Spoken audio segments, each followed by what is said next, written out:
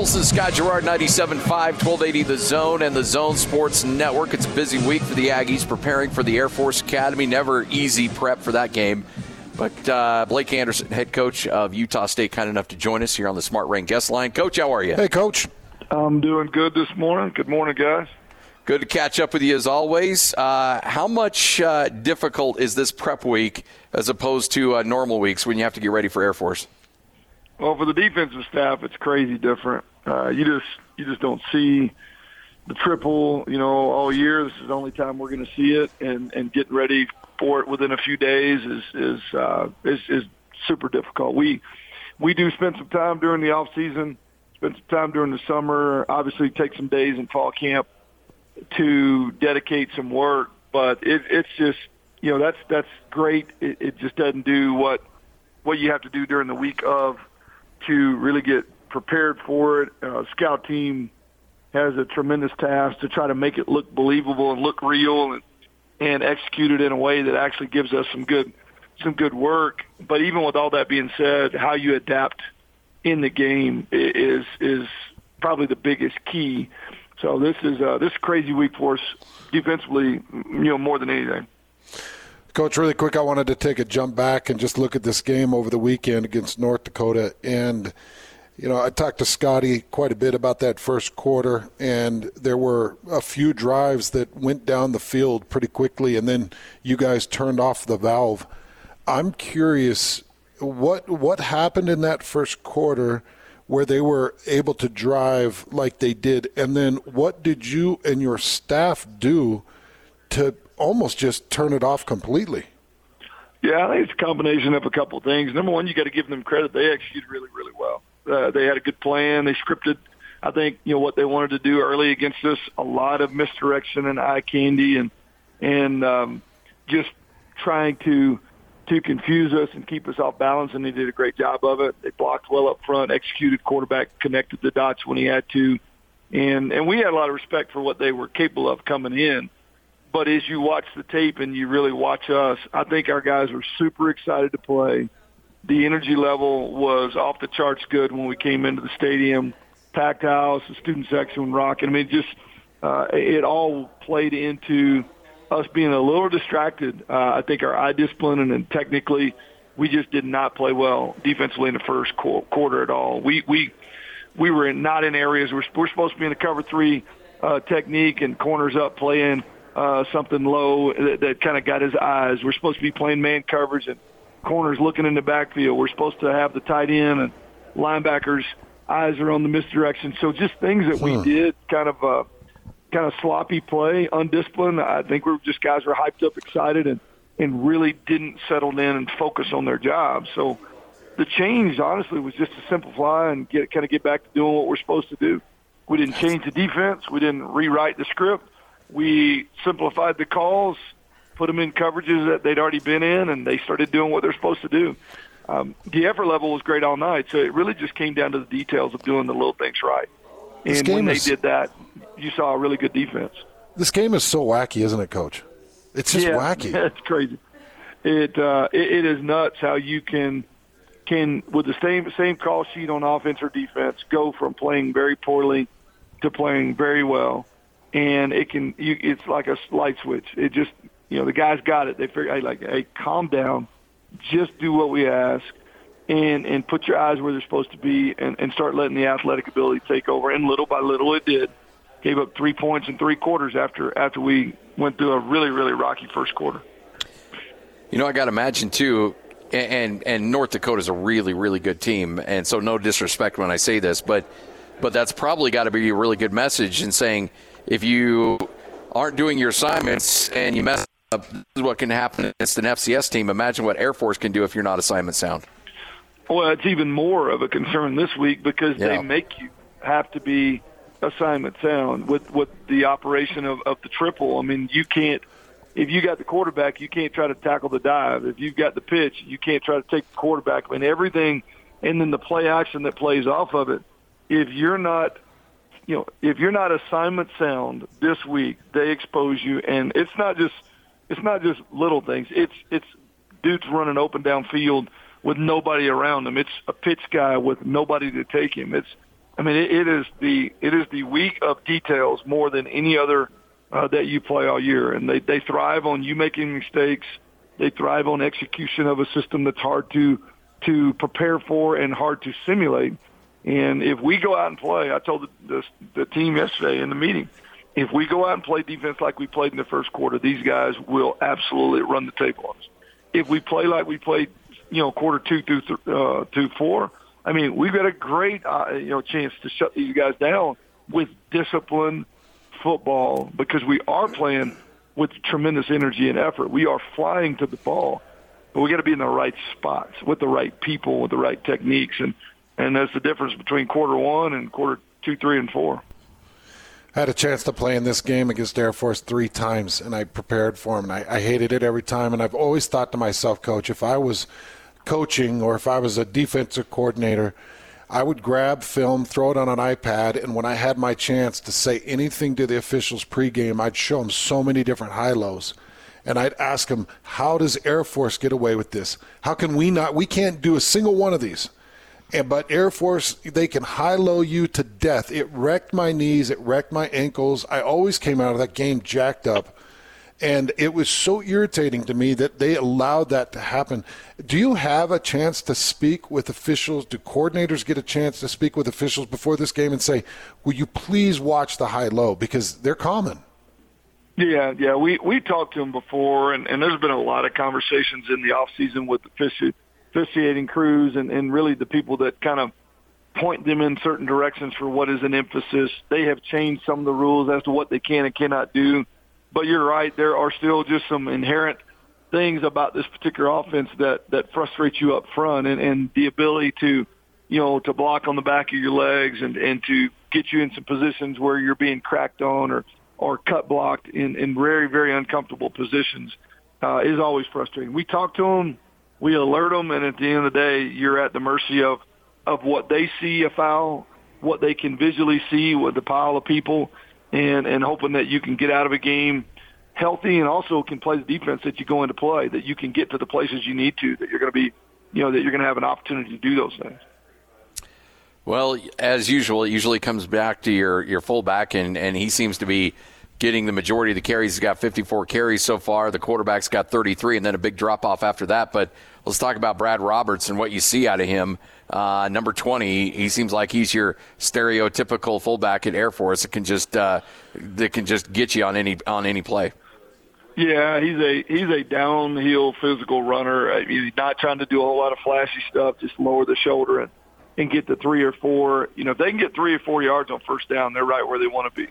If they can get you, 3 yards, 3 yards, 3 yards, I don't mind going for it on 4th and 1 at all. You can tell with those numbers that it starts with a dive play. You have to stop it to get them to move to the other areas, and then you have to rally and show that you can defend those too. And, Mike Deason, the offense coordinator there, he's been running this system for a very, very long time, and they're going to test each area. And then when you take something away, they get a counter that comes off of it, and when you take that away, they get a play action that comes off of that. I mean, you have to be right where you're supposed to be. As I mentioned, they wait for you to make the mistake so that they can exploit it. Big test for our guys this week, and he does a great job of coming downhill and playing physical and falling forward. And so they're at 2 and 3 and 4 yards on just a normal carry, and that keeps them ahead of the chains, working right along the way they want to, moving the clock and moving the chains, keeping our offense off the field. So we're gonna have to do a great job of getting them off schedule, making them uncomfortable, and that starts with honestly stopping the dive play. So, Coach, have all the quarterback questions been laid to rest going into Game 3 now? Well, I mean, I think we showed kind of where we're headed. Logan is going to be the guy that takes the majority of the snaps. However, we are going to keep Andrew Peasley involved in the game plan in as many different ways as we can. He's just too good, as you saw there late. The guy's just too good of an athlete to have on the sideline. So I would expect that people will see him some, but Logan's going to carry the load of the offense. His experience, it shows. His ability to get the ball to the guys we need to in space. It's going to be critical this week. I think that's probably where our biggest advantage is out in space, speed and quickness with our offense, and hopefully we can get the ball in the end zone. We don't need to be dropping balls and going 3 and out or settling for field goals in this particular game, maybe more than any other. But we are going to move forward with Logan, and we are going to keep Peasley involved in as many ways as possible. You look at the amount of receivers that have caught balls, including running backs coming out of the backfield. I think it's been really impressive to see the diversification of your offense. Obviously, DT is a tremendous weapon, but you look up and across the board. I like the fact that you've found ways to get so many guys involved in this offense, and that's kind of up your alley, what you want this offense to be, correct? Yeah, we want to use all the grass and all the weapons, and we want to be balanced in the sense that you don't know where the ball's going next. Clearly, we got some guys that are dynamic and feature players, but we don't want ourselves to ever be an offense where if you take that one guy away that we can't move the ball. So we're very, very happy to spread it out and make you have to defend the entire field and everybody that could possibly touch it, and I think we're doing a good job of that so far in the first 2 games. You know, I watch a talent, a guy like Savon Scarver, and I've seen so many different talents in the world of football that are incredible returners, incredible special teams minds, and sometimes it's more difficult to get them involved in the offensive side of things. What is it about some of those amazing return talents that makes it so difficult to implement them on an offensive side of things? Well, some of those guys are just not as comfortable at the wideout position as they are back there waiting for a ball to come to them on a return. Savon, honestly, has been a little dinged up. He had cramps the whole first game. It kept him off the field. We would have played him more. He actually got rolled up the other night with an ankle, and he was kind of in and out. I can see his role getting bigger. He's not a guy that is a one threat only. He obviously can do other things, and we'll keep doing that. But some of it has just been kind of circumstantial. But I have had guys in the past that just didn't feel comfortable in that environment, and that's where you got to be creative and try to make each offensive play, turn it into a kick return or a punt return, and that's where creativity has to come in, whether it's handing it to them, tossing it to them, put them in kind of a different position where you can create those environments for them. That's not just like running a curl route or a dig route that a typical wideout would do. Not only is Air Force and obviously a really good opponent, but it's your Mountain West Conference opener. Is that another message you have with your team, talking about the fact that, hey, these are the games that really matter in the grand scheme of things? Well, yes and no. We don't want to put a huge emphasis on this particular game as compared to other ones. We just want to work on getting better. But, yeah, conference play is what you do it for. You want to win conference games, give yourself a chance to compete in the league and be in the mix when the smoke settles. But I think we're really early in that stage. We're just trying to focus on getting better. We know the challenges ahead of us is tough anyway, so we don't need to be focused on anything other than just playing the best ball that we can. So, Coach, the one year that I did lose to Air Force, they had a receiver in that game that went for 595 yards of receiving. I don't know why we couldn't get that. Slight exaggeration. Yeah, slight exaggeration. I don't know why we couldn't cover their one guy, but they had one guy that could just run down the field and catch a football. Does Air Force have something like that? Are they still doing that where they're going to hammer you, and then throw one up in the air and let a guy go get it? And do they have a guy that can go get it? Yeah, they do. Absolutely. Both those. They get all the eyes in the backfield, worrying about dive, quarterback, and pitch, and then they run a play that looks exactly like that, and then the quarterback pops up and throwing the ball downfield. It's extremely difficult to play the play action. It typically is a huge impact on whether or not you can win the game or not. If you can control and slow down the triple, that's great. But if you're giving up, bombs over the top, which they obviously have the ability to do, just watching the game against Navy the other day, first time they ran play action, there were 2 guys running wide open. Luckily, I think for Navy, they overthrew one of them, but they have the ability. Wideouts are in the 220, 25-pound range, big physical guys that can block but then run by you. So it is a true test of assignment football, and then when they do come down the line and step back off, are you in position to rally to the throw, create pressure up front for the quarterback, but can your DBs, can they be where they're supposed to be? And that's asking a lot when they're going to come down, take the quarterback, come down and take picks, and then they got to be able to pedal and run and take a post route as well. That's a lot to do. Over the last 2 years, Utah State struggled against Air Force. Even in the game they won 3 years ago, it was still a heck of a game. But one thing I've always noticed is that you talk about those DBs, those wide receivers, once they get their hands on you, it's tough for those DBs to shed those blocks and try to find a way to get up and help support in pitch and those end arounds and things along those lines. How difficult and how important, though, is it for those guys to be able to help out in containing the running attack? Yeah, they're big. Their wideouts are basically tight ends lined up. They're somebody said they're wide tackles. I mean, it's 225, 30 pounds. Typically, corners are in the 180-pound, 190-pound range. Just physically, the matchup is in their favor. As you mentioned, this type of offense typically gets a lot of leeway as to how physical they can be, and on the cut blocks and then blocking on the perimeter, you'll see a holding call or a chop block call occasionally, but it just doesn't seem to be as often as it potentially happens. So our guys have to expose it, use their quickness in space, and they have to be involved in the run game. We cannot play, we can't go out there and play with 8, 9 guys. We got to have all 11 getting to the ball. And that, as I said, is asking a lot to defeat a block, but then also be in position to go play the double move or the post ball off the play action. So tremendous amount of stress on those guys physically with the matchup, and then assignment-wise with all that they're going to have to handle.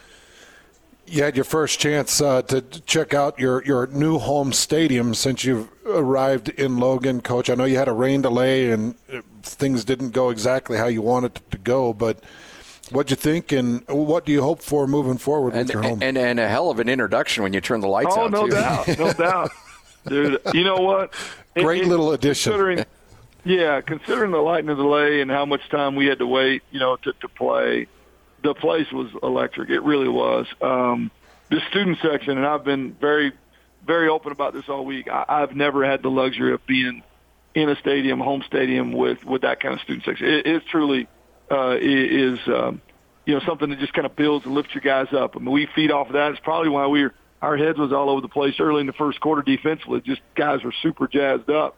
I love it. It can only get better. I think a lot of people that would have been here typically didn't come because of the weather. A lot of people left and didn't return. But, man, that student section did not leave. They were loud and crazy, and we're going to build on that every way we possibly can. I could not be more pleased with just the environment we have to build off of. Coach, appreciate your time. Thanks for joining us. Looking forward to catching up with you tonight on the Coaches Show. Thank you, Coach. We'll see you then, man. Thanks, guys. You got it. Blake Anderson right here on 97.5, 1280 The Zone, and the Zone Sports Network.